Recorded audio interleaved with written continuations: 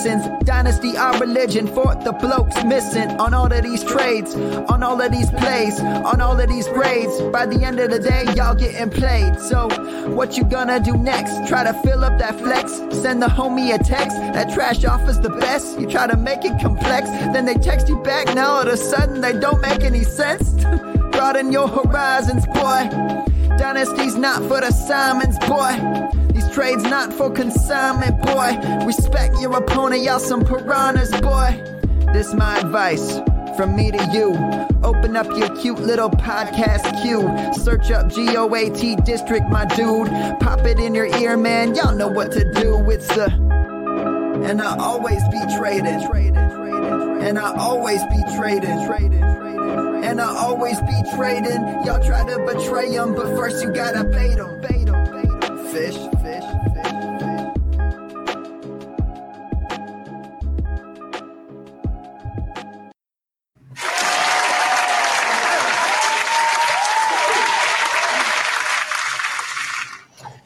Welcome, Fantasyland, to episode 150. Dan, can you believe it? I cannot believe it. I can't even count how many I've been on. I know it's not 150, so I'm in awe of you, JD. That's a great accomplishment, and hats off to you and kudos to you. You've built a great podcast, and somehow I have managed to not tank it completely. So, it's good. The opposite, brother. The opposite. You bring the brains to the whole operations, man. I appreciate the kind words. I appreciate you, man. I appreciate you helping me along this ride and being a part of it. And we definitely appreciate our listeners, people who watch us on YouTube, listen to us podcast format, follow us on Twitter, send us trades, support us with our merch. Shout out to those who support us, our partners over at Viridian Global, Will, Mark, the whole gang over there. We want to thank also Dynasty Depot, Nelson and the crew. Definitely big supporters. We have a nice partnership with them. And of course, Dan, our biggest partners, our biggest supporters, the FFPC. So they've been with us. The FFPCs have actually been, with us for a while now, for at least 2 seasons. If not 3. We really appreciate their support. Go check them out, myffpc.com if you're not already out there. But guys, we're here to party tonight, man. We're here to celebrate. We're here to talk about all the action and goodness going on in the NFL, in our own leagues, trades, strategies, wherever this takes us, Dan. And we brought 3 of the best, including first, one of the OGs.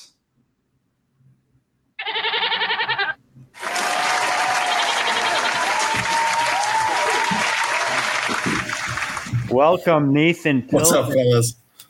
For those who don't know, Nate and I started this thing literally. I think we were both in our garages. You were squished between a dryer and a fan or something like that. Oh yeah, the background was the garage and the fan because it was hot as hell, and the dryer running in the background. Like we were green, and you could tell, but it wasn't the original Goatcast with a few little quirks and technical adjustments, I'd call them. But those were still fun, man. I mean, the stuff that we even were able to do back then. I think one of our first 5 episodes, we got a 5-team trade done, something crazy like that.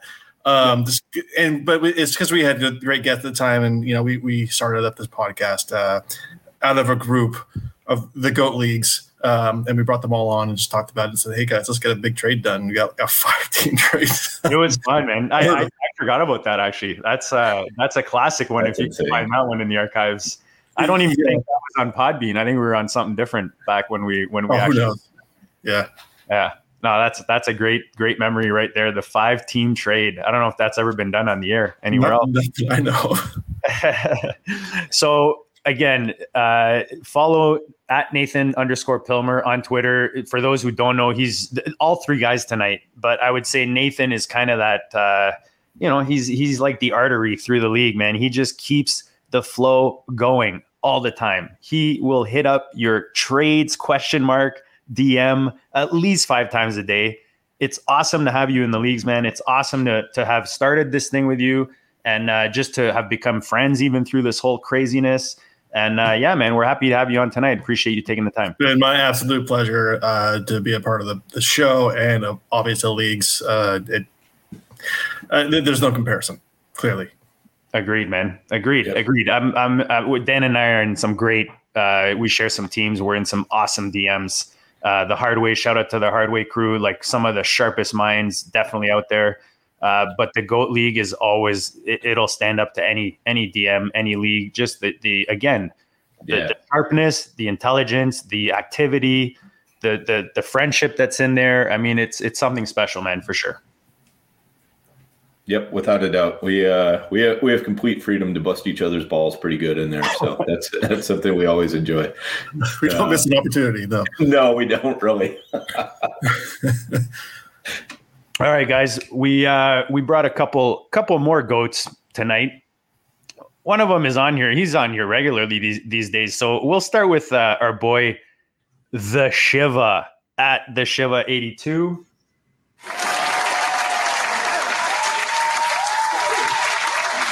Welcome, Eric, back to the GOAT District. Always a blast to have you on, brother. Yes, sir, man. It's been a long time. I appreciate it as always, man. And congratulations to you three. I know JD and Nate kind of started the GoCast, and Dan's been rock solid with you side by side for a long time now as well, man. So congratulations on episode 150, and it's a great honor to be able to celebrate with you guys, man. Appreciate that, man. Appreciate you coming on. And for those who don't know Eric, one of the sharpest best ball minds out there, one of the funnest guys to play Dynasty with. We've got a league on the FFPC. We play on, and you're in the GOAT leagues with us. And just another active guy that likes to brew it up in fantasy.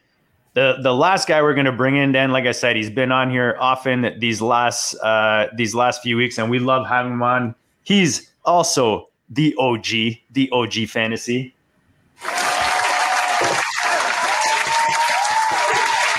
Theo, man, welcome back, brother. Always fun to have you on.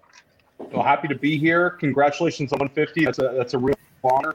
I listened to the GOAT District before I was on the GOAT District, and it's a great podcast, and I wish you luck on the next 150.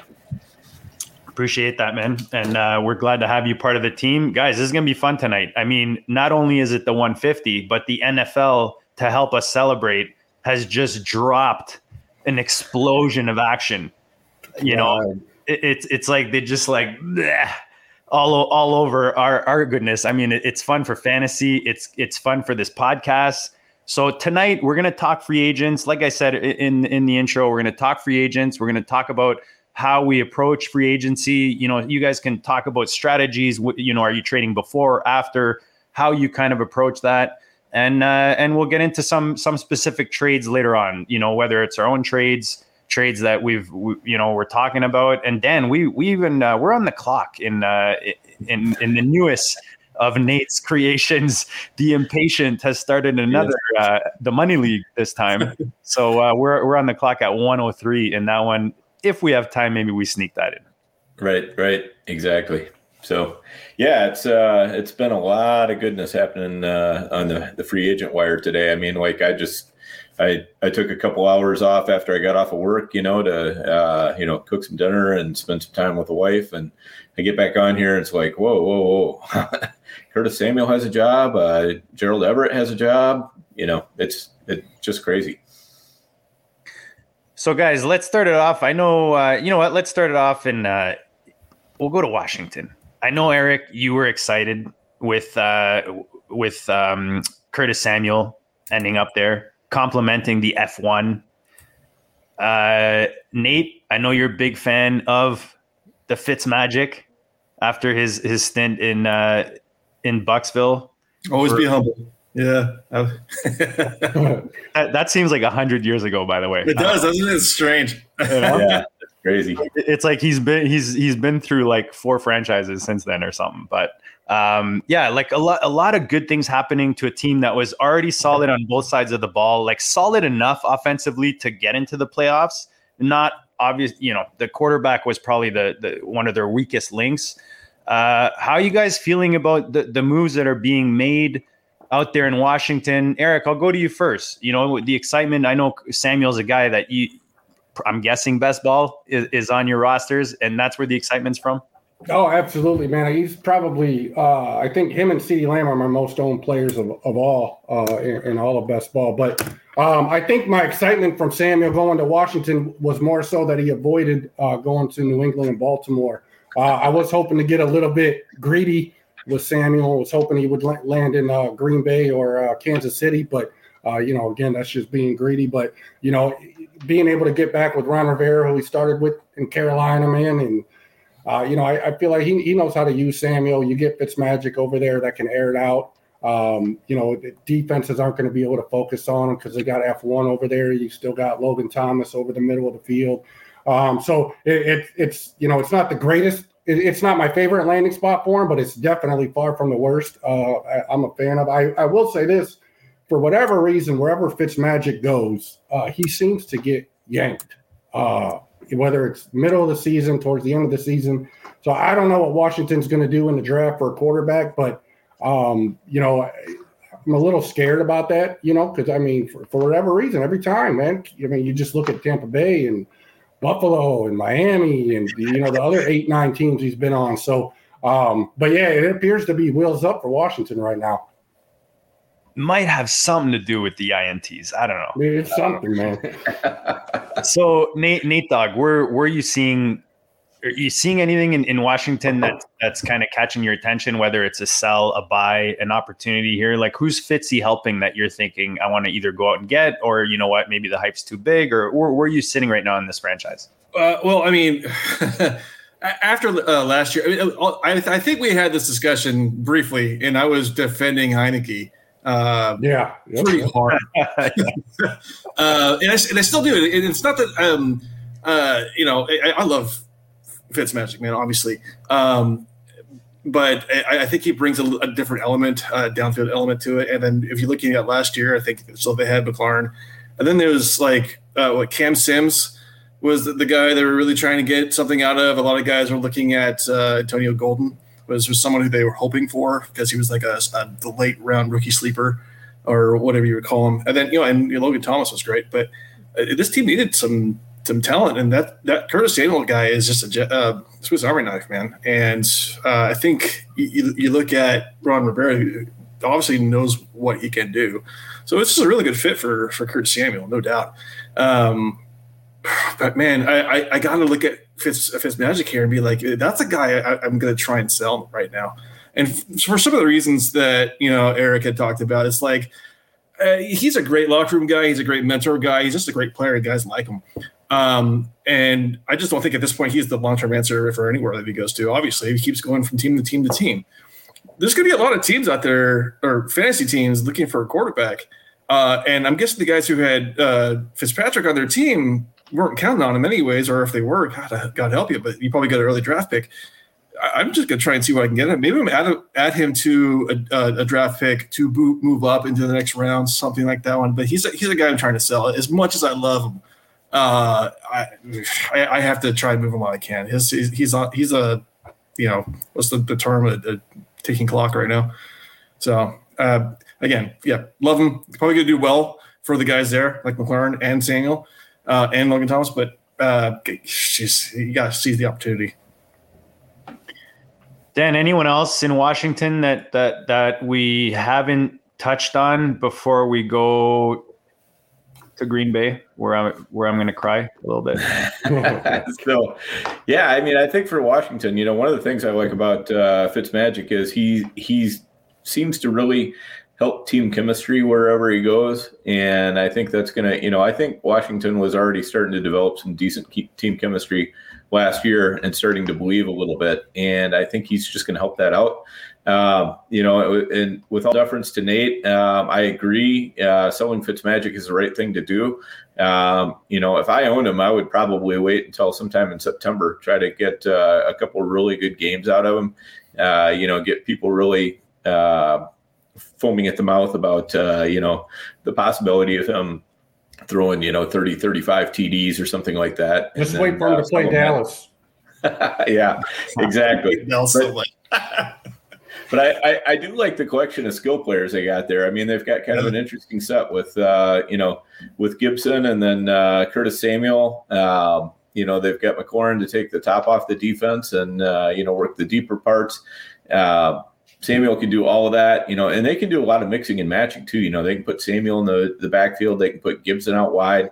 They could have McKissick, Gibson, and Samuel all in, the formation at the same time and really stress out a defense that way. So I'm kind of excited and curious to see what they come up with offensively, but I think it's going to be good. I bought a ton of Samuel over the past year, just waiting, because I knew he was going to be a free agent and, hoping he would hit a good landing spot because I'm still a big believer in his talent. So, I think it's going to be a fun year in Washington. I'm looking forward to seeing how it plays out.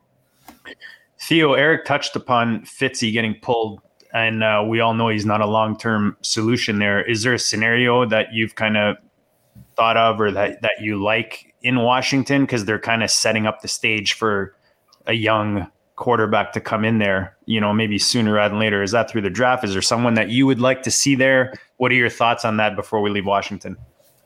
I think they'll address it in the draft. They're going to add a quarterback. I think it's Fitzmagic's team. I think they bring him in with the idea that he's going to be an upgrade at the quarterback position. He'll bring some consistency. Occasionally, like Eric said, he's going to throw 4 picks. It's going to happen with Fitzmagic. But he also offers you, a quarterback who can push the ball downfield, a quarterback who can put up some points. He can still scramble a little bit. I'm very bullish on this offense. McLaurin is the only skill position player that was there before Rivera got there. It's going to be very much Rivera's team. And I think that, like Dan touched on, I think Samuel adds such a dynamic element to the offense. I think he helps out McLaurin by taking away attention, and I think that he's just such a multi-talented player. He had 41 carries last year and 97 targets. I don't know if he's going to get quite that volume, but I think that he's going to be somebody who is going to be a very exciting player for Washington. And I'm very bullish on the team. I think that they are going to be back in the playoffs, and I think that what's going on there is all good things. And in terms of who I would be trying to buy, I would be shooting a couple of offers here and there to try to get McLaurin. I think, potentially some people might be scared off by them adding a Samuel, especially with his history with Rivera. I just believe in McLaurin's talent. I think that it's coming up on year 3 for him. He's seen so many different quarterbacks in his time in Washington, and this should be his best and most consistent quarterback play he's seen. So I would be trying to buy some Terry McLaurin right now. I sent out some offers for him. None have been successful, but he seemed like the kind of guy I would like to add to my dynasty teams. Yeah, man. I'm pretty sure, too, there was last year 14 points separated TMC in PPR and Curtis Samuel, man. Yeah, that's a good point. That's a really good point. And they were also teammates at Ohio State, which is kind of a cool dynamic. That's pretty cool. I know that McLaurin sent out some tweet about how he used to talk about this with Samuel in the dorms. They talked about being on the same NFL team, which I thought that was really cool. But I just think McLaurin's the alpha, and Samuel is the sort of player that's going to be used all over the field. I think we could see a scenario where Terry McLaurin's a wide receiver 1 next year, and that doesn't mean Samuel can't be wide receiver 2 or wide receiver 3. For sure. I think they're both going to get enough volume with Fitzmagic back there. So I'm very bullish on the situation. All right, guys, let's go to Green Bay. This is one of those situations that definitely hurt me. I was trying to share something here, but it's not working. With Aaron Jones being signed, I honestly did not think. I thought I was safe. I'm sure a lot of Fantasyland were in the same boat. I know I made trades involving Dylan, thinking I'm getting ahead of the game. So as we go around, maybe addressing the different situations in Green Bay, maybe touch on your strategies trade-wise when it comes to free agency. Dan, if I go to you. I know you're a bit more patient, when it comes to certain. Is that a scenario where you're showing patience when it comes to free agency and you rather wait before you buy or sell a player, or do you see an opportunity to maybe, you know, kind of like what I did with Dylan, and, you know, sometimes it works, sometimes it doesn't? Yeah, I mean, you know, as far as patience goes, I think, you know, most of my patience probably goes towards, you know, holding on to players that I have until I think their value is, you know, as high as it's going to be for a while, and just having a sense of, you know, is their value likely to climb again or not? In the case of Dylan, he was somebody that I was making aggressive plays for. You know, I think that before free agency starts is the time to get out there and make some aggressive plays. You're going to be wrong some of the times, but you're going to be really right some of the times too. You know, and if Aaron Jones had gone somewhere else, you know, and it was Jamal Williams and AJ Dillon, I think that could have been really special for Dylan, you know, with you know, what he's shown already. And so I didn't have any problem going out there and making some trades for Dylan. And when Aaron Jones got non-tendered on a couple of teams where I had Dylan, I offered him around. I was trying to get a first out of him. You know, that did not work, but you know, because everybody was a little bit skittish about what's going to happen with Aaron Jones. You know, is he still going to end up there? And you know, sometimes you make that gamble and it just doesn't work out. But that's fine. I was on with on Matty Big Chess. He's got a new show. Check him out on YouTube. And I said, you know, the one thing, I'm not upset that I went after Dylan as aggressively as I did. I'm upset that I didn't hedge my bet with Aaron Jones the way that I had planned on. Like, I made a couple attempts at it and I kind of gave up on it. If I had been more aggressive and maybe gotten a couple shares, it would have balanced out the loss that I got with Dylan. But Nate, where are you on, you know, pre and post free agency? Are you trying to play a riskier game? I know you're kind of trading all the time. I don't know if there's so where are you with that, and anything else in Green Bay that you like or dislike, or that you're hoping to see in the receiver, you know, position maybe? Well, okay, so yeah, I mean, Green Bay is a great team to watch right now. I mean, and just to start things off, I think, you know, for all that know me, I'm not, patience isn't my suit. If my mind's on something, I'm probably going to go after and go after pretty hard, and it's probably not going to work most of the time because the guys I'm going for. Well, see, here's a learning lesson, because the guys I'm going for, I probably waited actually too long, or I'm behind because I'm not listening to the GoCast enough, right? I need to know, I need to be up to date.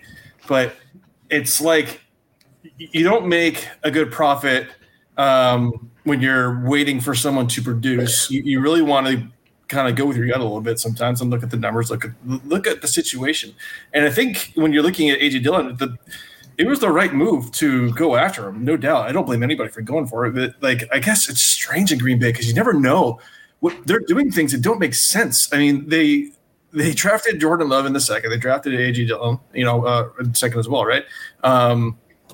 And only to come back and re-sign Aaron Jones for however long he did. He's going to be there he's going to be the lead back for 3 years. AJ Dillon is going to have a tough time finding fantasy relevancy without an injury to happen. But again, it was the right move to go that way, just because you look at the cap situation, you look at the situation with the contract that Jones was looking for.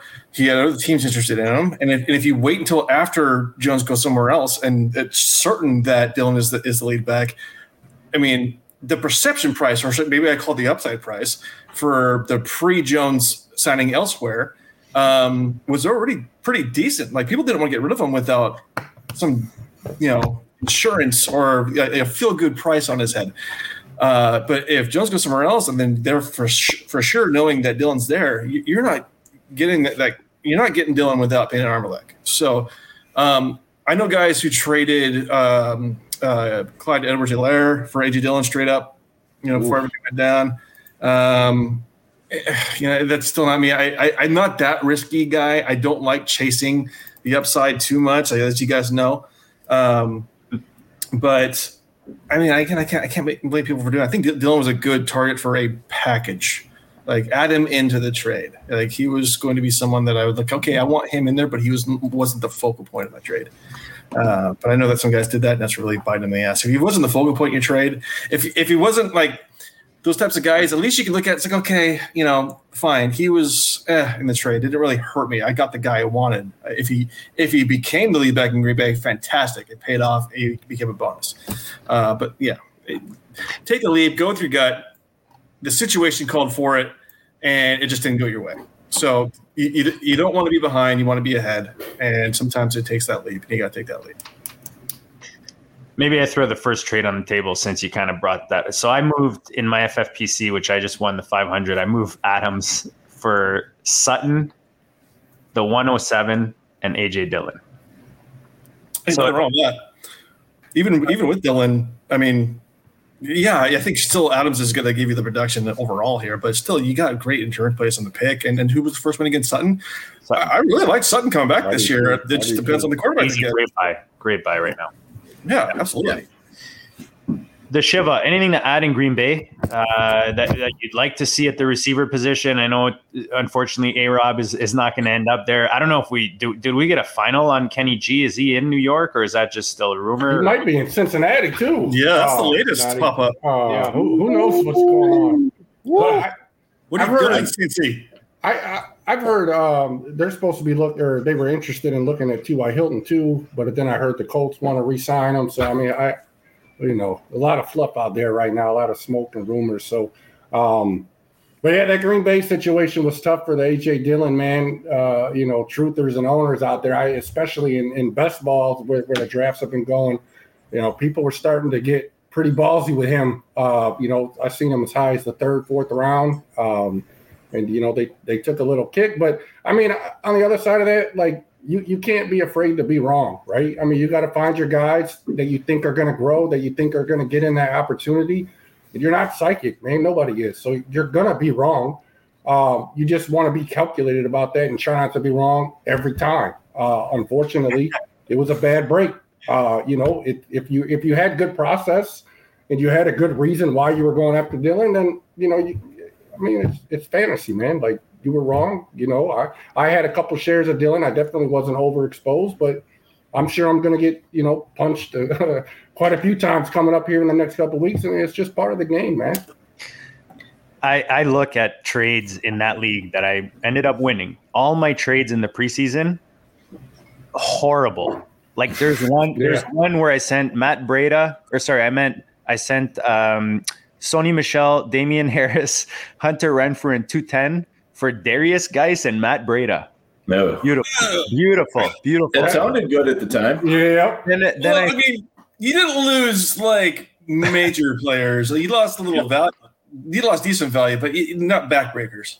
Anyways, the point is I made like 3 or 4 really like trades. Now when I look at them, they look bad, but I made such good trades during the season that I ended up winning it. And that's why you got to stay active, right? # always be trading. Theo, I want to go to New England, but before we go to New England, anything that we missed that you haven't been able to mention in either Green Bay or Washington? And then if not, start it off, man. Do you like the New England moves? Tell the people where you're at. Well, with Green Bay, I think one thing that I'm looking forward to is Aaron Jones getting a chance to get a ton of receiving work. I think that with Jamal Williams leaving, he's had at least 34 targets every year in his career, and we haven't seen Aaron Jones have a monster receiving year ever. I think his career high is like 49 receptions. I think that could be the way the team is heading. I think that Dillon, if he just takes over the Jamal Williams role, he's still getting maybe a 35-40% snap share, but maybe Aaron Jones receives the bulk of that receiving work, and we see just a monster year from him. So I'm looking forward to that. And then in terms of New England, I mean, hey, listen, I'm not so sure about how it's going to be for fantasy football. For real football, I think that what they're doing is interesting. They went and got their guys. I think that Jonnu and Hunter Henry together as a tandem could be an effective attack. For my fantasy teams, I have one dynasty team which has now John Smith and Hunter Henry as my tight ends, which I'm in a little bit of a bind there. But I don't quite understand the wide receiver signings, especially based on what they gave Nelson Aguilar. But they but they they certainly went and got their guys, and it doesn't seem like they're done yet. It seems like they're rumored for Chris Carson, they're rumored for Leonard Fournette. I mean, they're just not done. So, they had a taste of an ugly season, and I think that they just want to put that behind them. So, I'm very interested to see what's going to happen with the Patriots. But yeah, the Henry and Jonnu together, it just kind of kills each other's value, in my opinion. I know all these people are having these illusions of Gronk and Hernandez together. It's just not that. I mean, people got to give up on that one. It's just not going to happen. But I think they're both probably going to end up like right around tight end 15 and kind of eat each other's productivity. Dan, I'll go to you, man. We're in FFPC leagues together, and you can comment on the Josh has given us breaking news here with Gilmore traded to Washington to the what to the what the fuck football team. I always wanted they should Details. Just WTF, man. But comment on that, and then add on to Theo's comments, please. Yeah, so as far as Washington goes, I mean, obviously Gilmore's a huge get for him. It's going to help that defense out even more. One thing Ryan Fitzpatrick hasn't had working for him a lot of years is a really good defense. So we're talking Stephon Gilmore? That's crazy. That's awesome. I'm trying to find it. Big time. Yep. Sorry to interrupt you. Josh I was trying to figure out who the hell is Gilmore. Josh is shocking the district over here. Right. Yeah. So that's that's a heck of a trade, and good for them.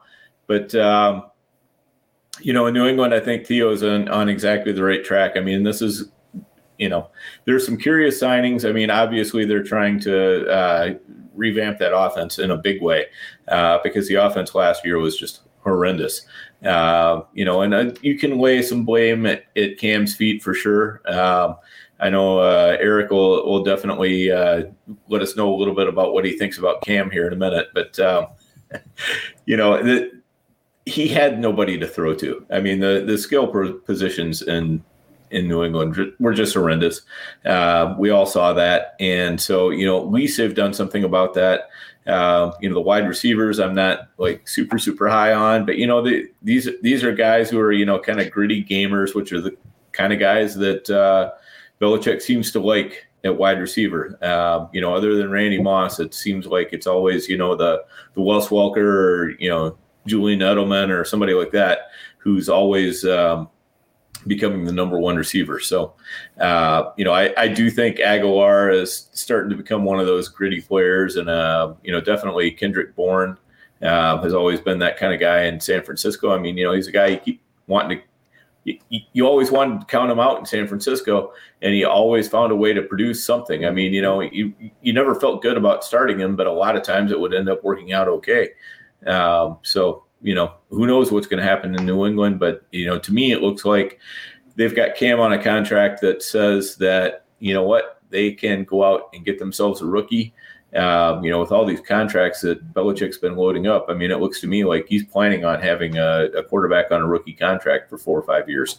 So, that's my take on it. I think that's the way he's aiming. I think Cam is probably going to become a caretaker quarterback, but, what do you guys think? I mean, the bar's pretty low as far as, it sucks that New England's become like fantasy purgatory. I think the only fantasy relevant person was Cam Newton last year.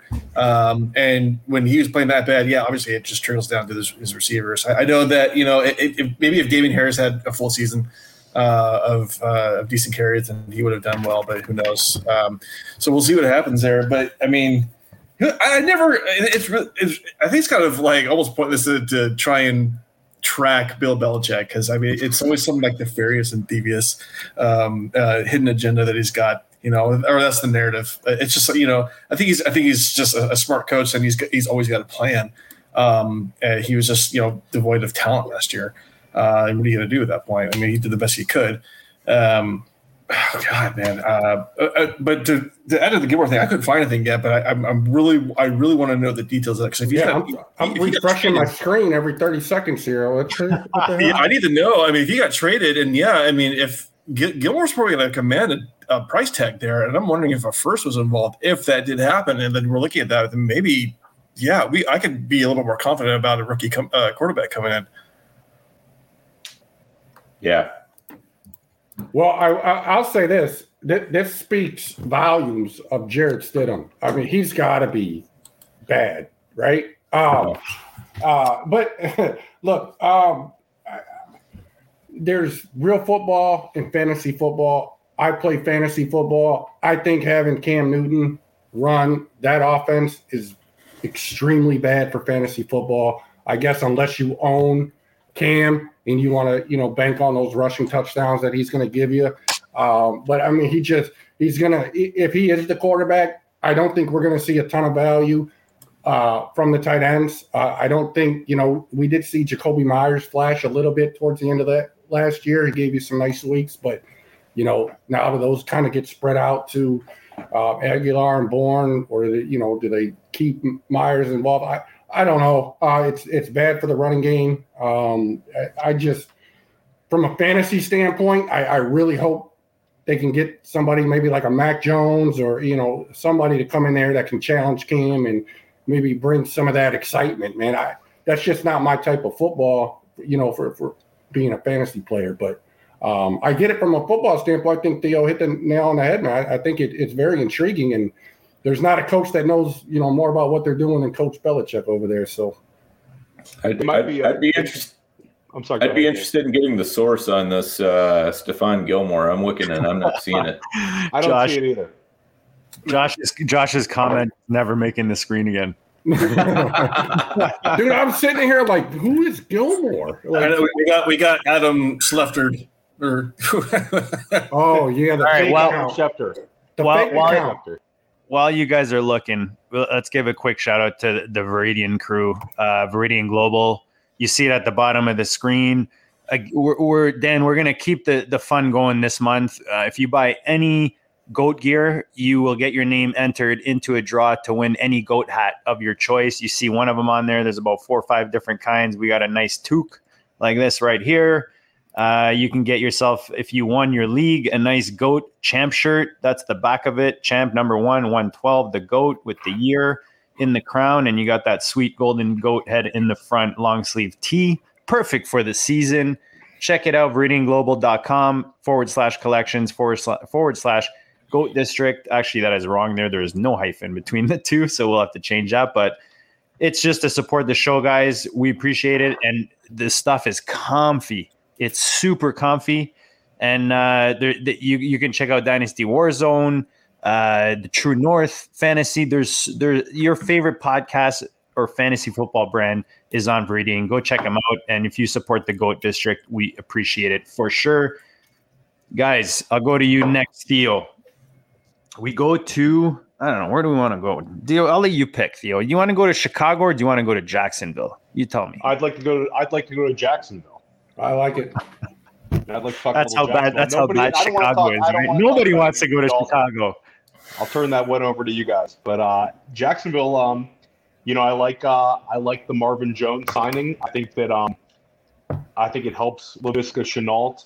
I think that I think it's going to be it's not a threat to him, and I think it's a player that'll complement what we're projecting as Trevor Lawrence. But the big winner for me in free agency with Jacksonville is James Robinson, and we've talked about him a lot in the offseason. I know Dan and I and you I've talked in our little thread about his value. I think his value has gone way the hell up the last few days where they signed Carlos Hyde. I'm not scared of Carlos Hyde in the least bit. I think he's very much being signed as a backup. He's not a threat to James Robinson at all. James Robinson had 60 targets last year, 49 receptions. That was part of the reason why he was such an outstanding fantasy player. And where finished in the running back rankings was his ability as a receiver. Hyde might take away a few carries, but I think that Robinson will see the volume. We've still got to get through the NFL draft. I don't want to see, a Kenny Gainwell type end up in Jacksonville, but if we can just survive the NFL draft, I think James Robinson is going to return great value next year. And people that held on to James Robinson, I think that was the move. I sweated it out. I was offered a 109, a 110 a 110 at 109.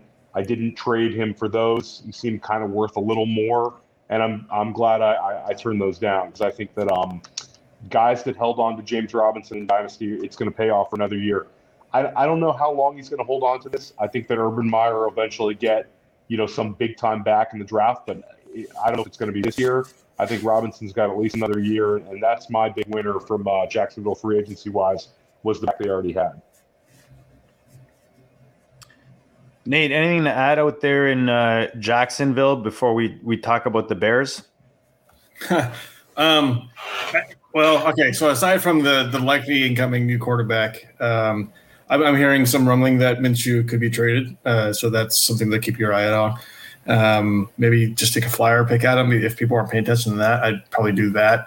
But yeah, I mean, I think the focus has to be around James Robinson, because I know we're talking a lot about these like random running back signings from team to team here. People worried about how this is going to affect the assumed lead back there.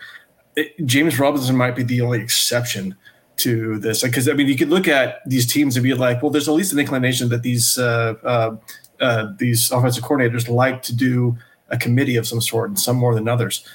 That wasn't the case in Jacksonville. I mean, they just ran James Robinson all day, every day. Didn't he just? I think he had the record, or was up close to the record for carries. It was something crazy. 240. He was like 240. He was like really up. Yeah, right. I mean, he had like 95% of the team's carries or something. It was not like that. Yeah, it was just something that like, wow. I mean, this kid just came out of nowhere, and he didn't even start right away, and then he still took over. Now, I don't know if that's a product of circumstance with the team. I don't know yet, because there's not enough information to go off other than just like, wow, they weren't good. They didn't have any other players, or their players that they wanted to play weren't developed enough yet.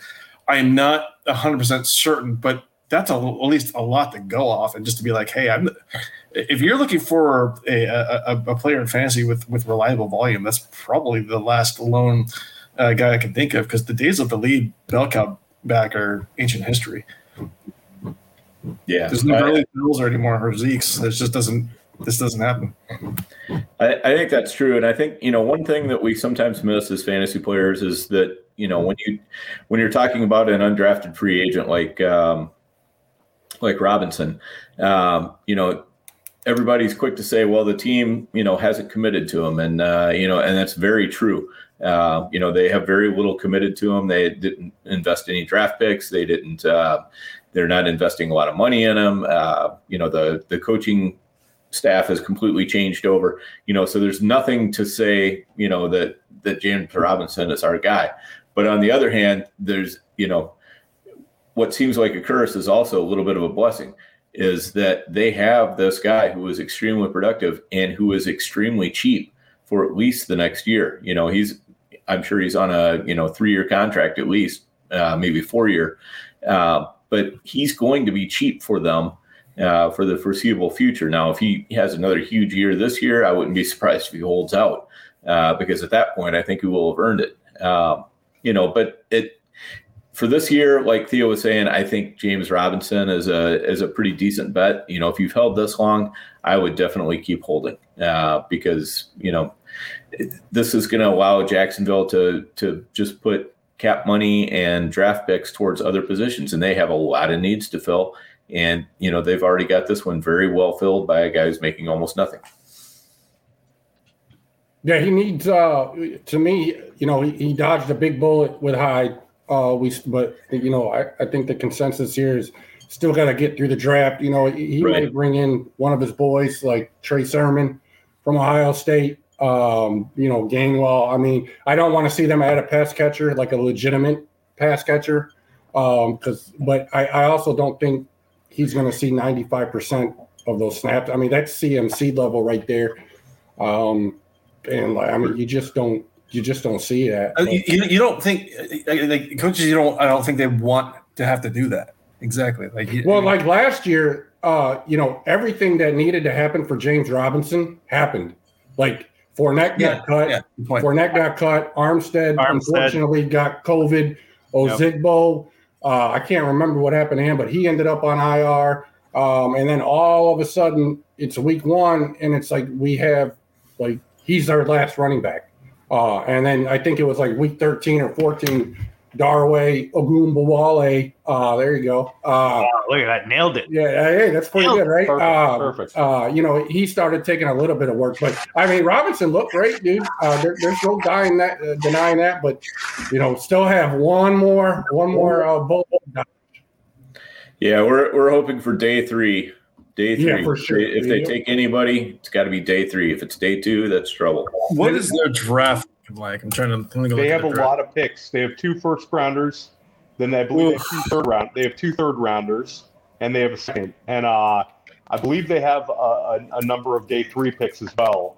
I'm going to pull it up right now, but yeah, that is some Matrix Neo style bullet dodging right there. Yeah, absolutely. Right. And you never know, man. Some of these running backs might fall in the draft, and They might. with their plethora of picks. I mean, it wouldn't be out of the realm, for them But here's the thing: if they spend a 3rd round pick on a rookie, they're really not that much more invested in that 4th, 5th, 6th, or 7th round pick than they are in Robinson. Well, and that rookie's going to have to beat out Robinson, right? So I mean, it's not all. It's definitely a situation to keep an eye on right now. Robinson has proven he's an NFL caliber running back. No doubt, he looked great, man. And that's two second round picks, 2 firsts, one third, and then they have 2 fourths. So he's gonna have to dodge a lot. You guys are absolutely right on that. And don't they have like serious cap room? Mm-hmm. Yeah, they got a ton of cap room, and that's when are the running backs going to start signing? I mean, basically we've gotten Carlos Hyde. What if James Robinson doesn't go to Nate's Tampa Bay Bucks? He might end up in Jacksonville. Who knows? Back in Jacksonville. Or Fournette. Yeah, Fournette. No. That'd be hilarious. I said James White. I said James White. Oh, James White. Oh. Because you're hearing they want to put a pass catching back with J-Rob in that backfield. I mean, yeah, maybe they go rookie, maybe they go James White action. Who knows? Right. So we haven't even hit the draft yet, and we're still got some guys that Robinson. Yeah, almost all the big running backs are still out there. I mean, all we've signed or seen signed are just the the little Hydes and Bookers and guys like that. David Johnson and Mark Ingram both in Houston, So let me ask you guys this quick OTC before we go to the next team here. When you're looking at the receivers, Chenault or is DJ Shark the value right now? Who's the guy I'd be trading Shark, JD. I'd be trading Shark right now. Because of Jones? Not just because of Jones. They were already rumored to be moving him to Baltimore. That scares I don't know if I can swear on here, but that's like the black receivers right there. That scares the daylights out of me. And second of all, I think with Urban Meyer there, I think it's a huge benefit to Chenault because he's kind of that hybrid type wide receiver, that college type player that we've seen, Urban, love to utilize in college, man. And I feel like he's definitely going to be the one. And I don't know how much is going to be left over, especially I'm assuming they're getting a tight end. They just traded Josh Oliver, I think, today to Baltimore. So, he's been injured, but I think we're going to assume that they're adding a tight end there. Dan's favorite late round tight end. Dude, I love Josh Oliver. If that dude can stay healthy, golly, man. Dan was driving that train, and we're all that bus, and we're all hanging on. That dude, him and the other guy from Houston, I think it was the same draft, Khalil Warren or something. Man, dude, those guys, man. Shout out to the FFPC basketball drafts with those tight end preems. I'm loving it. What was I going to ask? Sorry to hijack your podcast there. All right. No, it's all good. So guys, because we want to have time to talk trades, and I don't want to keep you guys like all night. I know we're celebrating, we're drinking, we're partying it up here, celebrating the big 150 and all, but I know Dan's gel is starting to get a little clumpy.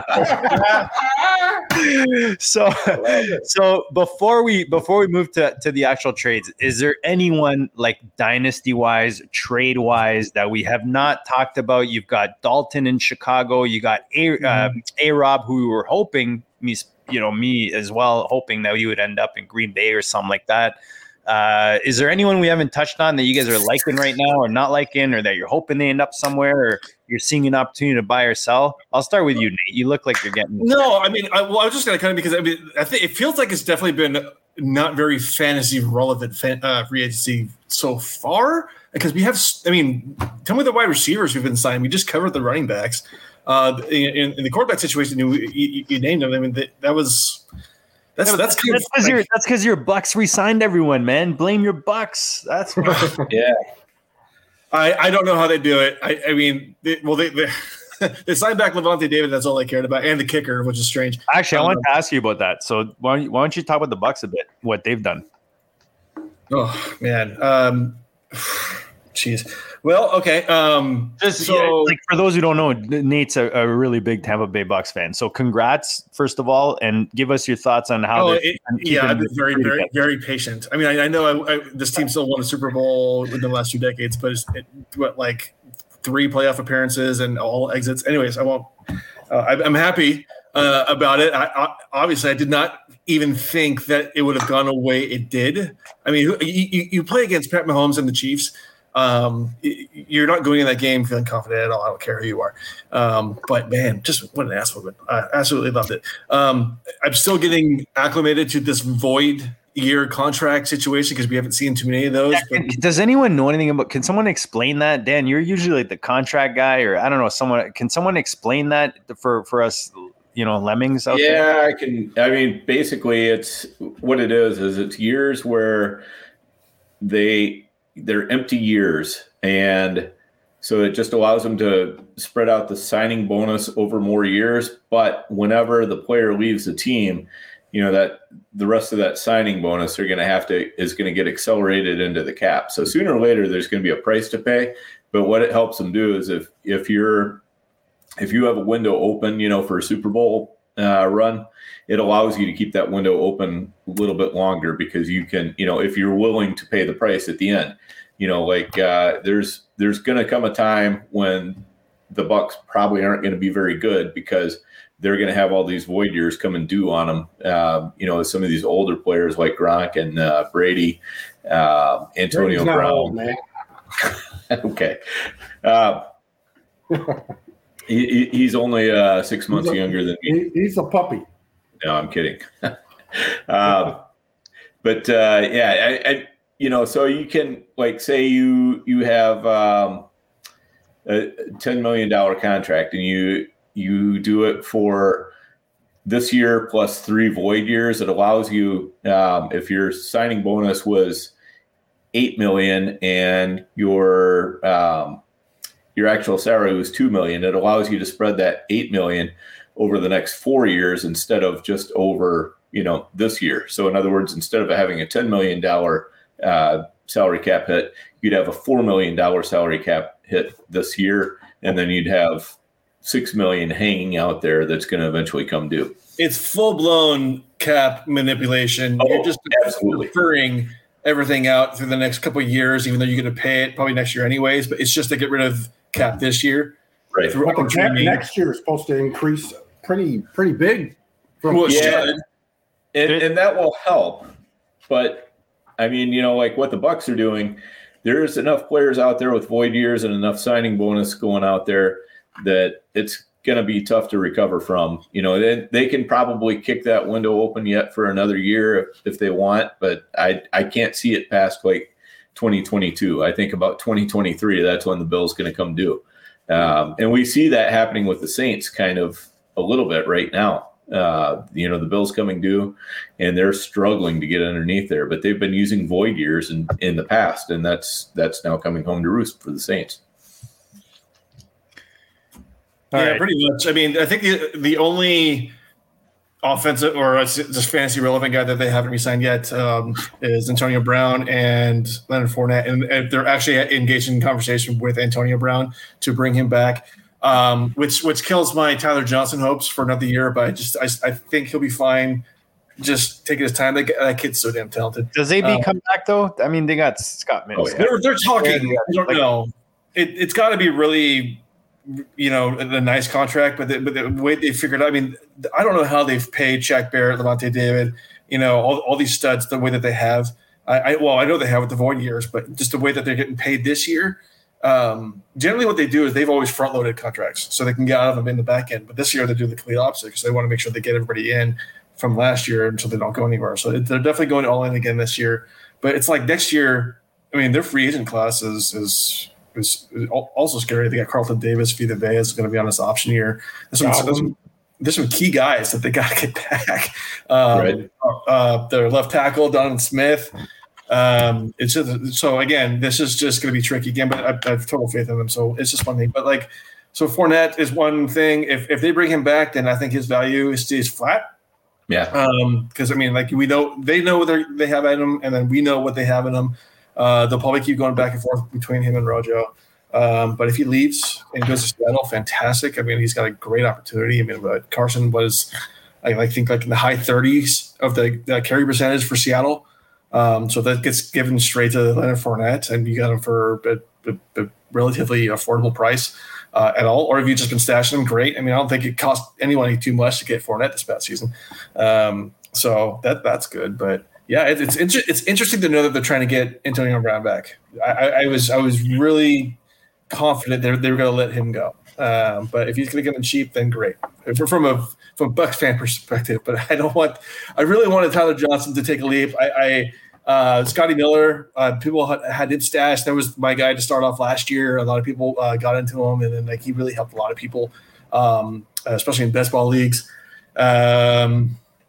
My favorite FFPC stack in the late rounds, Scotty Miller and Mr. TJ Tyler Johnson. Yeah. Oh, so here's the thing. Here's what I think is going to be relevant for fantasy and Buccaneers fans. Tight end situation. OJ Howard and Cameron Brate. For as active as they've been with keeping their guys right now, and Cam Brate's still under contract, they haven't said anything about the tight ends. There's been no news about this one or anything. They've been working about getting back key players. Now, cap hit wise, I think Cam Brate's at like $6 million like this or something like that, and OJ Howard's is up there as well. I don't remember what it is, but they need to still make some room, even though a lot of people have restructured. Maybe they don't now. I was really thinking that they were going to get rid of the tight ends. So I was going to recommend go buy yourself an OJ Howard for people who are just what am I going to do with OJ Howard? I don't know what's going to go on with him, and he's done nothing. So I think if he goes to the right situation, I mean, he did fine when Dirk Cutter was the coach. They were an active tight end passing attack. Then here comes Bruce Arians, and they kind of just were a situational tight end attack. They kind of really limited him, especially when they got Gronk in the mix. And Cam Brate was still there at the same time. So if he can go somewhere, I mean, OJ Howard's a freak athlete, man. So I mean, that could provide some boons. And then if that does happen and they get rid of one or both, I'd be looking at Tanner Hudson. I guarantee you he's sitting in the waiver wire right now. If you're listening and your waiver wire is open, go find yourself Tanner Hudson.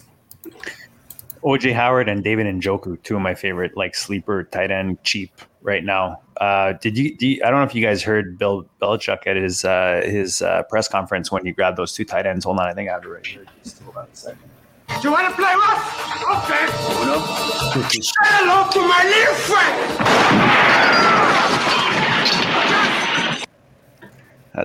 That's Billy when he grabbed those two. I keep calling him Angry Bill. You got to think when he sees Brady go all the way to the Super Bowl, after this, during the season that he had with all that talk, you got to think he's just boiling and he's just dying to get back. And they were 7-9. What were the Patriots? Yeah. Which considering is dude, it's impressive with pretty Cam. legit. It's impressive.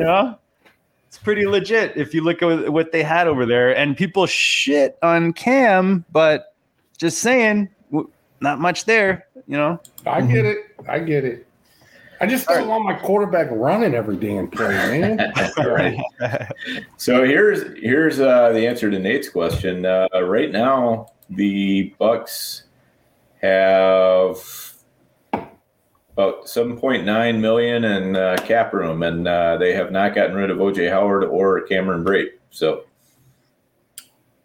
right. So they may not have to anymore, and they're still in talks of restructuring Mike Evans' contract and Donovan Smith's. So, yep, they may not have to. Yeah, I'm on Spot Track, and I'm sure that this is not, like up to the minute, but because it still shows, because today all the teams have to be at the cap, right? Yep.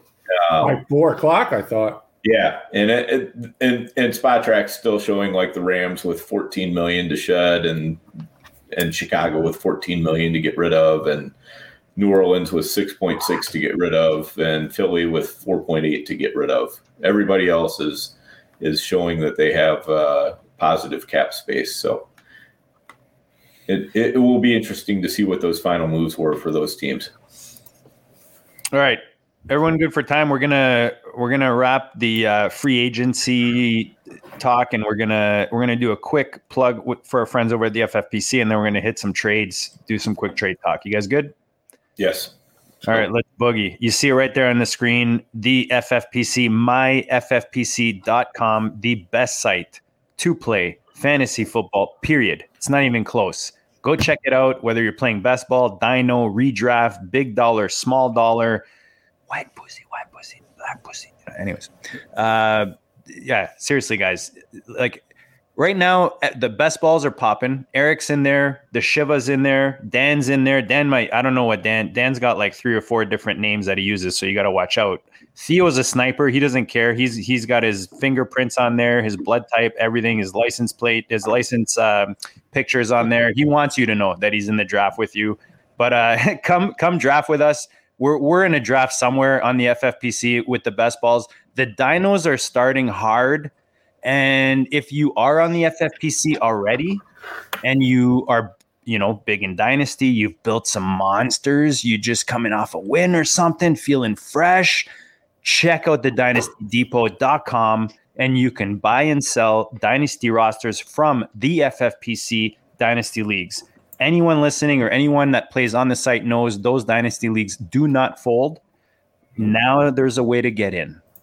Especially the bigger binds. I know a lot of people want to get in. It's hard to get in. This is your ticket. Check out Dynasty Depot. Theo, give a quick one right now. I know you're working that Dynasty Depot marketplace. Tell the people what they can expect and what you're doing right there on that site. Oh, I think Dynasty Depot is great. It gives you a chance to buy a ready-made team. If that's your thing, you can pay up for it. If you like building teams, you can sometimes get a team at a discount that has some nice pieces. I know I purchased a 250 that was a really nice little build that I've been able to make a couple trades in. That's been a fun team this offseason. So Dynasty Depot is great. And it's very well organized. You can search by however much money you want to spend. You can get into the specific kind of Dynasty League you want. No, I think it's great. It's been a great addition to the off-season Dynasty life in the FFPC. Yeah, I know you've been. I'm like, I check it regularly. Let's put it. Yeah, no, you keep Dan and I very up to date on what's happening on the site, which is awesome because I'm just trying to get JD to spend money. I'm just like, I'm close, man.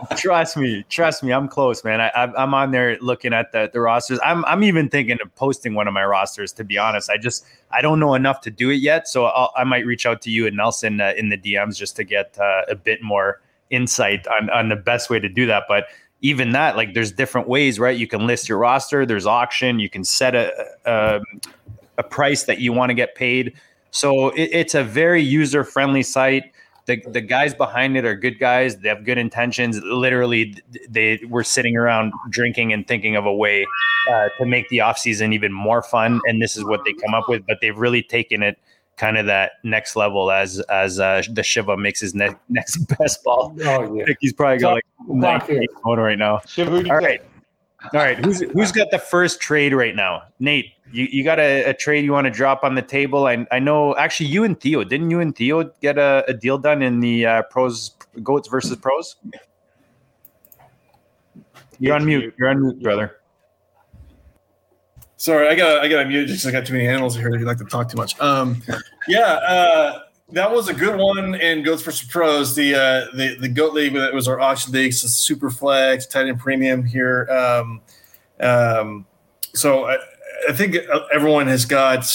I don't know what's the flex on the interest with J.K. Dobbins? I think it's pretty steady as far as interest goes. People value him pretty well, and there's really good expectations. I think there's always going to be people who want to like knock everybody. Gus Edwards is back. Okay, yeah, okay, good. But man, as far as yards per carry, I think he had the most like 20+ yard rushing out of all the rookie running backs. He's just a bulky cannonball of a running back, and he's on the right team as far as running backs go. But like I said, it was an auction, and it was my first auction, and I bid high and hard on players to get who I wanted. So my team was really thin, so I needed to get a little bit of depth there. And the trade that Leo did basically did that. He got his guy. I know he really liked Dobbins. We were talking about it for a few weeks. Yeah, we went back and forth a lot. Yeah, and we were really close based on the value, but we found a way to get there. And so what it ended up being actually. So you had the details written down. Because I'm going to butcher it. So Nate sent me the 312, Jacoby Myers, and J.K. Dobbins. I sent him the 105, Leonard Fournette, and Michael Gallup. And I think I wanted somebody else other than Leonard Fournette. I don't remember who it was, but I think – no. Leonard Fournette – okay, so that wasn't the original trade. I was trying to get something else completely. Yeah, I think maybe it was even trying to get like a quarterback swap or something like that. I don't – you came in a little bit. 105 and Dobbins were always on the table, and the bits and pieces were the reason we had to try to find the connection there. Yeah. So it helps. I mean, because getting the 105. And so we talked about Fournette, right? And how the assumption like, okay, if he stays in Tampa, I got a running back. If he goes somewhere like Seattle, I got a running back he's going to get a little bit more volume. So it was bridging the gap because I had Dobbins at 103 value. 103 rookie value in a super flex draft pick standpoint. So that's kind of what I was looking to do, and that kind of bridged that gap. And I like Gallup, and I don't know if he stays in that, what's going on with Gallup? We need to touch on him really quick because that was a guy who he could be a wide receiver one. I believe. I think if Cooper gets cut next year, which it's a very good possibility potentially. But he's got to get out of Dallas to do that, right? I mean, it's Cooper. Cooper could get cut, or they move Gallup. Is he still the 3 in Dallas for 2021 Yeah, that's my question. I mean, he's a fallback at worst. I could probably start him and feel good about it, but I was kind of hoping he would leave. I love Gallup, dude. Gallup is a free agent next year. Yeah, very talented. He's a free agent next year. What about Cooper? Guy to own. Oh, it's next year. Okay. What about next year? Gallup is a free agent. Also, at the end of with Cooper, the Cowboys have a potential out at the end of this year. Yep. Huh, so, okay. So could they move Cooper and keep? I feel like it's way cheaper for them to keep Gallup. No, it could be. Yeah, they could go that way. They'd have to extend them, but it probably wouldn't be a Cooper contract. Don't give Jerry too much credit, though. Well, here's you're a Dallas fan, right? I am. I'm just double checking. I'm keeping it real, Nate. Absolutely. We got to be our own worst critics. In 2022, Amari Cooper is going to have a $22 million cap hit and only $6 million in dead cap. Yep. That's a pretty sure sign that he's either going to have to take a significant restructure or he's gone. And again, it's like then you have to factor in what Gallup's going to ask for, and that kind of depends on what seasoning he has. So as much as it really hurt, I did not want to. Okay, you guys know me. I will put everybody on the block as always. There's guys I want to move less. Dobbins was obviously one of them. I really wanted to see what he does in year 2, and I think he really does really well. But my roster needed so much more help. I mean, I was running on one leg, and the 105 is probably going to give me a chance at one of the top 2 running backs. I also have the 102 there, and I needed a quarterback as well. So I'm hurt so bad. So it was the right move for my team, despite losing the player I really wanted. And so that was just kind of where I looked at it. I don't hate the trade, man. Value wise, I don't hate the trade at all because I think you're like especially now the way the NFL is to get a possible stud running back. I don't think he's a stud running back yet in that offense. I mean, very high touchdowns last year. You know, there's always questions in that Baltimore. And then you can't forget the bus, Gus the Bus. You know, is he back next year, Dan? Yes. What's his? Gus is on the team. Yeah. So, I mean, I like the move. I was going to ask you guys, you know, I don't have it right in front of me, but if I think like, if you're looking at Akers, Gibson, where do you put Dobbins? You know, Swift, like those guys kind of top 10-ish running backs, 5 to 10 range. Is Dobbins kind of on the back end of those guys for you guys, or were like Eric, you know, when you're doing your best balls, Swift, Dobbins, Akers, where are you putting Dobbins out of those guys? You know, I'm not taking Dobbins over Akers, but, you know, and probably not over Gibson. But I mean, Gibson, you know, I was thinking about, Gibson. When you look at Gibson, though, I mean, he's got workload concerns too. You know, with McKissick over there soaking up 80-something targets, you know, those get taken away from Gibson. So, yeah, I mean, I put him right there kind of with Swift, right? And Clyde. I'm kind of like rotating them all. Like that's not a bad spot to be either. No, not that's what I'm like. It's not bad, dude. And like, you know, we touched on it earlier, man. You know, not everybody is going to see 95% of the snaps, and if you think they are, you're lying to yourself. So you have to know who these guys are, and in a best ball format, you don't really worry, you know, about the weeks where they get you 7 or 8 points. You're worried about the weeks when they get 3 or 4 touchdowns and pop for 25, 30. In Dynasty, those guys hold a lot of value to me. You know, I kind of put them right there, man. They all have question marks, you know, and you can make good cases and bad cases. Every second year running back, absolutely, yep. Yeah. So, every second, Jonathan Taylor right there. Yeah. Oh, that's the name I wanted to ask you guys about. Sorry, you mind if I squeeze one last? Because seriously, right before, you guys know I'm a big Colts fan. You guys know how much I love me some JT. I know a lot of you guys love some JT. Eric's in there. He's my 101. He's my 101 too, buddy. But Marlon Mack being re-signed, Dan, I know you can appreciate, like Marlon Mack is better than people remember. And as much as I don't think he's going to come in and like, you know, hey, yo, JT, I'm coming after your job. The fact that Hines is there, JT's there, and now Mack is back, and Frank is out there saying how, oh yeah, you know, JT's got his thing, and you know, Hines is going to lock up those passing yards, and you know, there's going to be some leftover for Marlon. Like, where are you guys at on this Indy running backfield? You know, because a lot of people are very heavily invested in JT right now, not just Eric and I. So. I think this is very important for us to touch on this. Because I think it branches out to it branches out the Swift with Jamal Williams talk. And you know, I know we talked about James Robinson and Hyde, and that's probably the exception, but that's the conversation that I think everybody's having. Like, what? By the way, 85% opportunity share for J-Rob, since we were talking about 85%. Number one. Yeah, but as it pertains to the Jonathan Taylor, I think this is the conversation, because it doesn't necessarily just cover Jonathan Taylor, it covers the situation. Because I mean, we know that backfield, it's familiar. This isn't a free agent coming in to a new coaching staff, to a new scheme, to a new team, and not knowing the role he's going to play. We know the role that he played in the team last year, and the role that Hines played, and you know, the development that it took for Taylor to get there. And it was really frustrating watching Taylor not getting all the snaps early in the year, knowing he was clearly the best back. And now it's kind of flipped. I can see a complete role reversal. I think Hines is going to be the same guy, and that obviously is going to limit the receiving upside for Taylor, right? There's no guessing there. We know that. I think it just comes in and you have to look at what Mack's impact is. And when I know we talked about this in the GOAT chat, the Achilles injury, what running backs come back and are really a player in their team after an Achilles injury like that? Yeah. I don't know. There's too many questions, and I'm not overly confident that Mack's going to be, even if he was healthy, a major deterrent or major impact negatively to Taylor. But he will still be a factor. Any addition is a subtraction.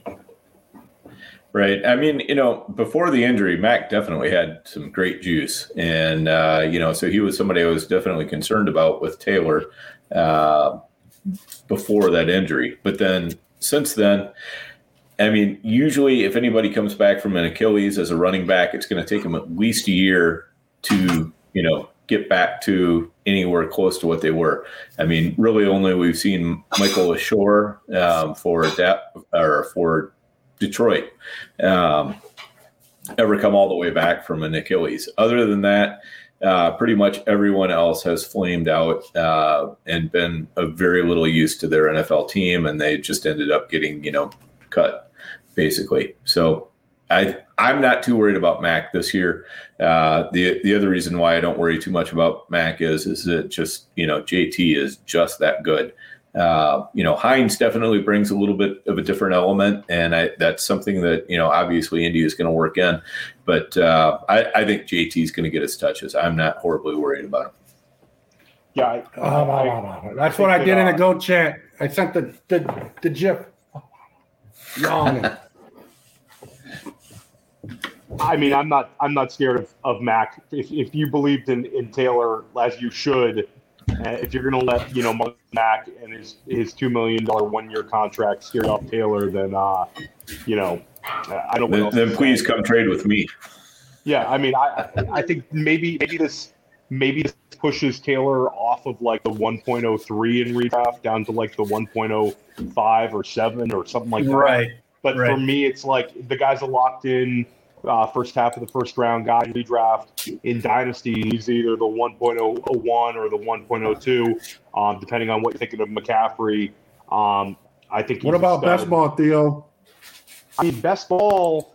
Taylor's going to have some monster games in there. I mean, like you said, you're looking for those big ones. I mean, Taylor's the kind of guy that can have a 3-touchdown game, and he's that kind of guy. I think that the Colts are kind of on the verge. They've made a big trade for Wentz. I think that they view themselves as they should, as an elite team in the AFC. And I think their best chance of making the Super Bowl is running the hell out of Jonathan Taylor. So I'm not scared in the least bit.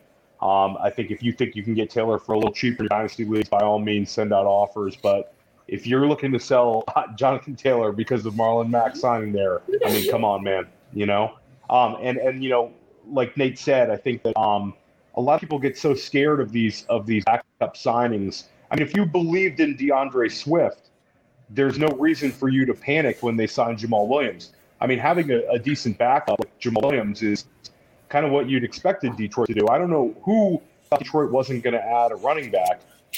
Everybody wants to have a backup running back in the NFL. You have to have a backup running back in the NFL.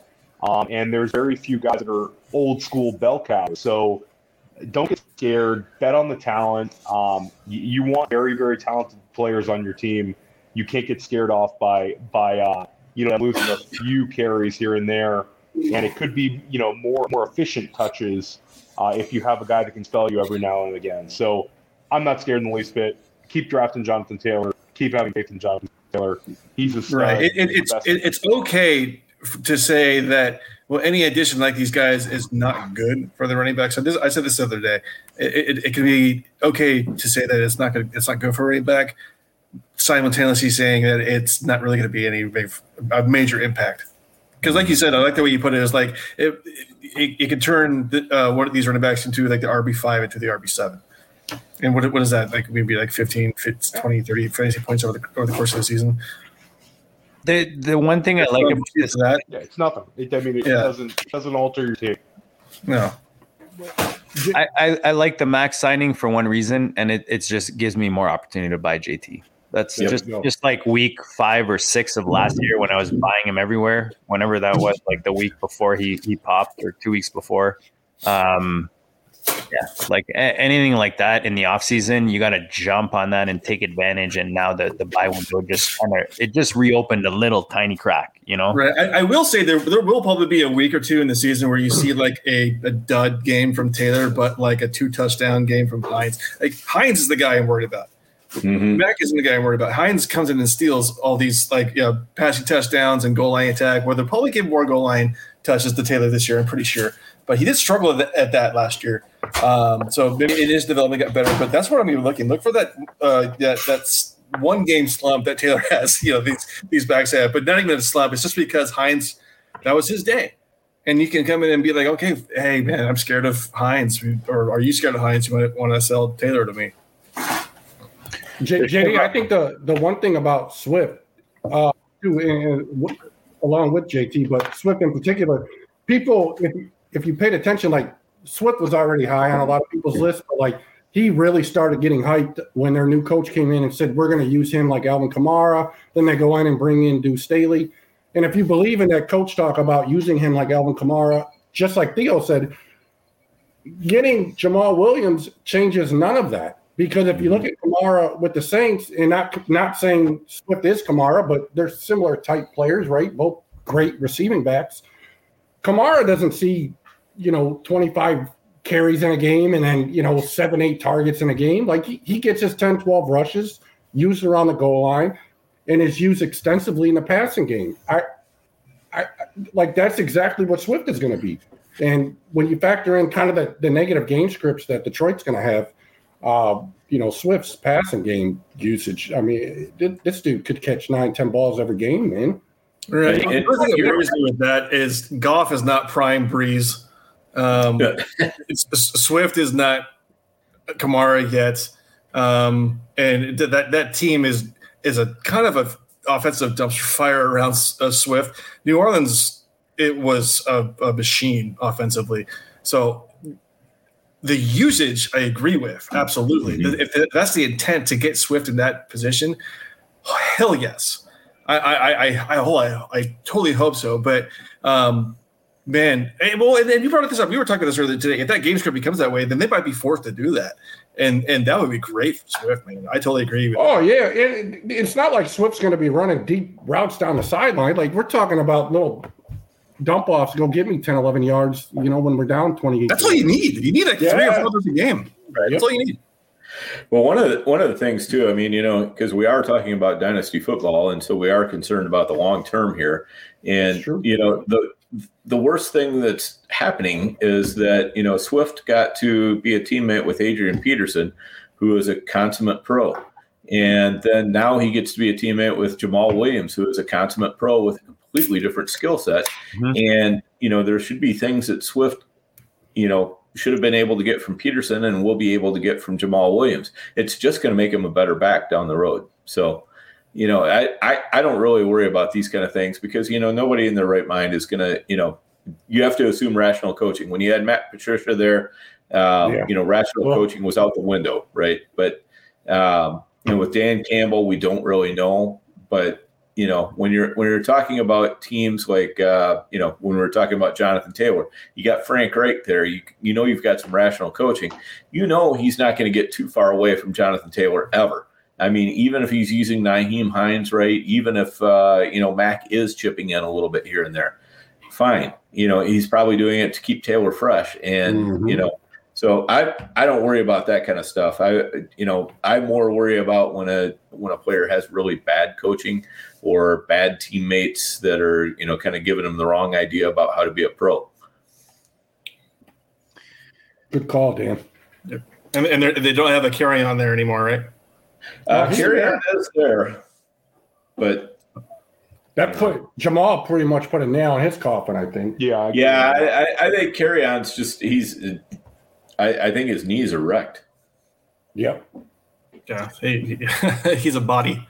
Yeah, right. Exactly. I mean, I think he came into the league with some promise, and he had a couple of pretty significant knee injuries, and he has not been the same back since.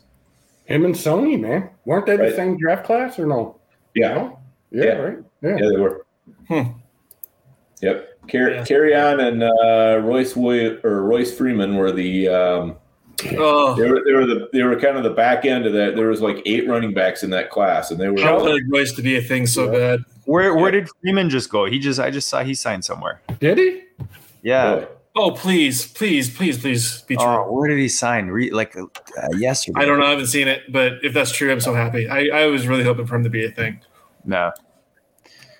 All right, guys. I know there's a ton of trades we didn't touch on. We could go on forever. I don't want to keep you guys. We appreciate everyone hanging out. This has been a blast. Thank every one of you guys, first of all, for being part of the district, for hanging out with us tonight. We're going to go around. Anything we haven't, touched on or that you want to kind of throw out there before we close this thing out? We'll go, I don't know if it's clockwise or counter or whatever. We'll go to Nate first, man. We'll give the guy with the most gray hair to go first. I got a hat on, so you can't looks the most seasoned. Almost literally against salt pepper there. I think because we were going to talk about strategies for the year. I think I was just going to kind of tell people real quick. I mean, now's the time to buy first round and second round picks for next year because people aren't really interested into it. But now's not the time to sell your picks for right now this year. Acquire them if you can. Their value is just going to keep going up and up and up until the draft fits, but they will drop. It's so funny when you see how valuable draft picks are. It's like driving the car off the lot, right? The second the pick gets drafted, it's like the value drops a little bit because it loses that ambiguity to it, like or the mystery. It's just strange, but I think that's the optimal time to sell it if you were to do that. But I'm trying to buy draft picks right now, so that's what I recommend doing. Not mortgage your team for it, obviously, but don't sell your picks if you can help it, unless you're going to get a good return. So that would be my kind of recommendation. But hey, if this is a sign off, I just wanted to say. Obviously honored to be on for the 150th show.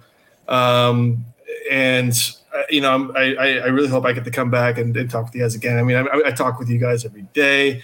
Literally all of you guys were in leagues together, multiple leagues, but just to be on this show that I remember the first one is it's kind of special to me. And I know it's in good hands. Like you said, you like to come and be like, yeah, we're the OG guys. This show doesn't get anywhere without JD, and it definitely doesn't get anywhere without the addition of Dan. And it's just amazing what you guys have done with this. And I couldn't be more proud to have my name at least associated with it to some degree, even though I can't take any credit for what it is for today. So thanks for having me back again. We'll meet up at the 200th, I hope. I made it through an entire old fashioned this show because you said to bring a drink. That's right. Happy St. Patty's Day, guys. Cheers. Hell yeah. I'm out too, buddy. Cheers. I got my little 4-leaf clover. I'm drinking piss water now. But so I will leave it with this. So yeah, you can find me at Nathan_Pilmer. I do cover Books Report. I am now an official writer for them. They brought me on. I will be starting writing more consistently for them starting next month. But as always, hit me up on Twitter if you want to talk trades because that's just my jam. I can't get enough. I need if I can't get the trades done with these guys, I will live vicariously through anybody on Twitter. I will do trades for you. Some of your trades, I'll do it. But again, thanks for having the show, guys. Always appreciate it and honored to be here. His tombstone will literally have trades with question mark. It'll have my trade ticker. That's trades literally. Completed.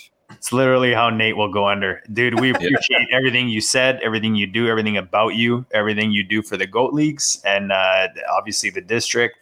And man, the invitation doesn't need to be sent out because, dude, you have a seat anytime you want. Any Wednesday, you're free. You want to jump on, kill some time. We're here for you, brother. We appreciate you. Thanks, man. Thank you. The Shiva. Always a blast, man. Always a blast, dude. I love the passion. I love the new white the headphones you got rocking with the little mic and that you rocking the Chicago Cubs. Yeah, man. These are actually my MLB The Show PlayStation 4 gaming headphones, man. But I said it. Might as well use it for some fantasy football talk too, man. Yeah, everything that Nate said, man. You guys are badass. I'm sorry if I can't swear on here. You guys are incredible, dude. The knowledge that you have, the knowledge that Dan has, it's a great combination. Great for Dynasty, great for basketball, great for trades, great for friendships. You guys are awesome, dude. And congrats on 150. Hopefully you can make it another 150 more and well beyond that. And I'm happy to be a part of it. And I didn't get a chance to talk about this guy, but I'm going to leave the listeners in fantasy land with this, man. Go get CeeDee Lamb. I think he is – I don't care what you have to give up to go get him, man. You got to make it happen, dude. That dude he's going to have a Calvin Ridley, a 2020 Calvin Ridley season and a 2019 Chris Godwin season. Is right within the cusp of CeeDee Lamb. He was already on pace to do it last year. Through the first 5 games, he's going to do it. And Eric called that 2019 Chris Godwin season, so I called it, and I missed a lot. You guys don't have enough time for me to tell you my misses, but I did hit on Ridley, I did hit on Deontay, and I did hit on Godwin. So I'm somewhat confident that CeeDee Lamb is going to have that 2020 Ridley season, that 2019 Godwin season. Go get him, dude. Lock him up, man, and don't let him go because he's a phenom, and we haven't even began to see what this dude's gonna do.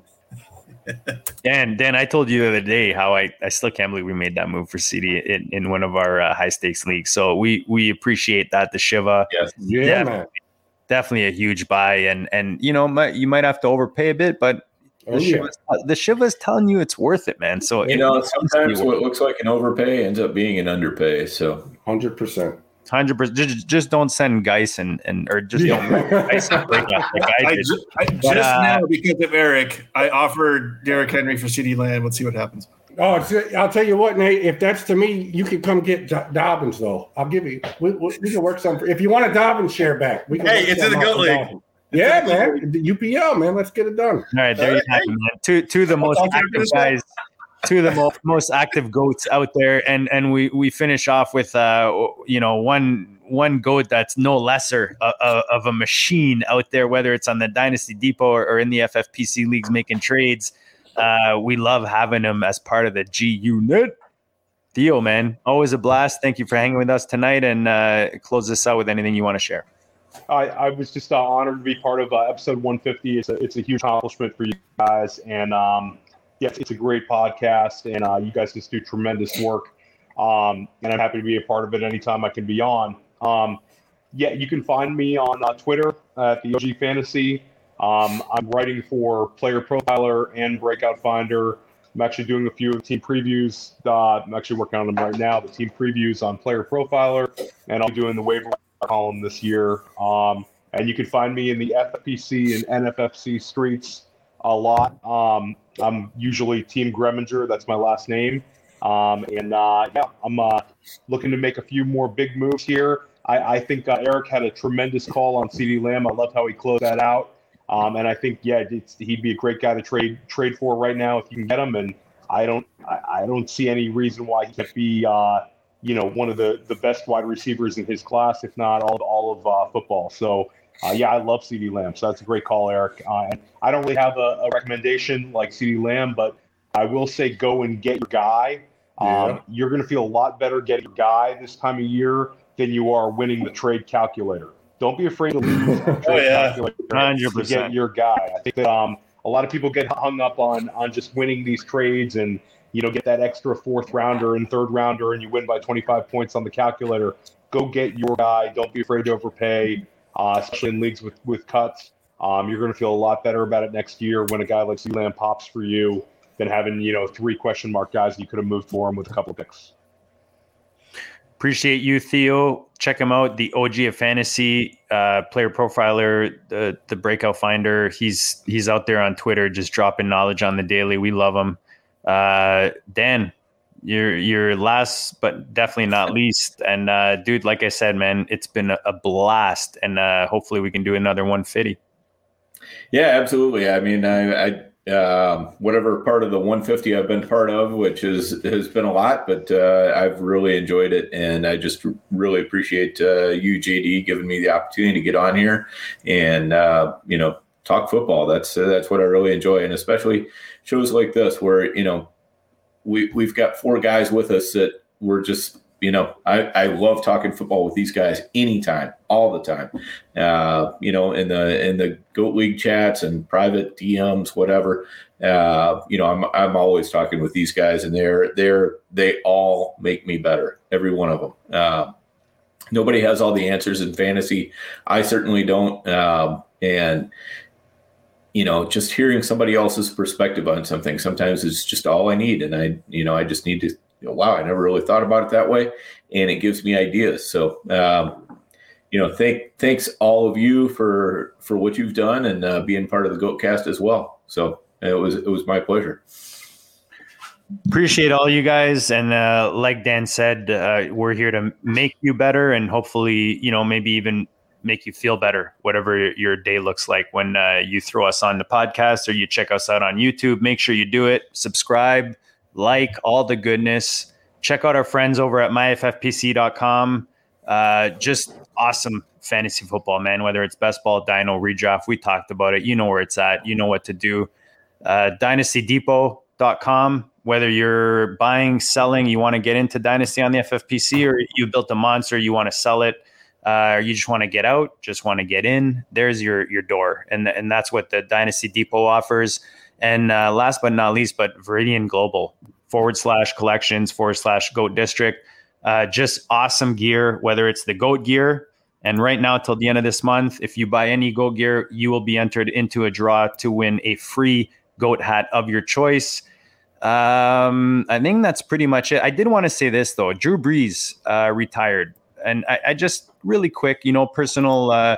One of my first high stakes quarterback dynasty that I drafted was Drew Brees, and it took me a long way. So shout out to him, one of the GOATs. You gotta think beat my Colts actually in one of the 2 Super Bowls that I got to experience with my boy Manning out there in Indy. But I wanted to give recognition to him and recognition to you guys for sticking with us. I hope we've added value to your listens, to your rosters. Hopefully we've added some ships, some dollar bills, some crypto, whatever you're into or winning these days, some trophies. And stick with us for this offseason. We appreciate you. And like we say on the weekly, we'll check you all later.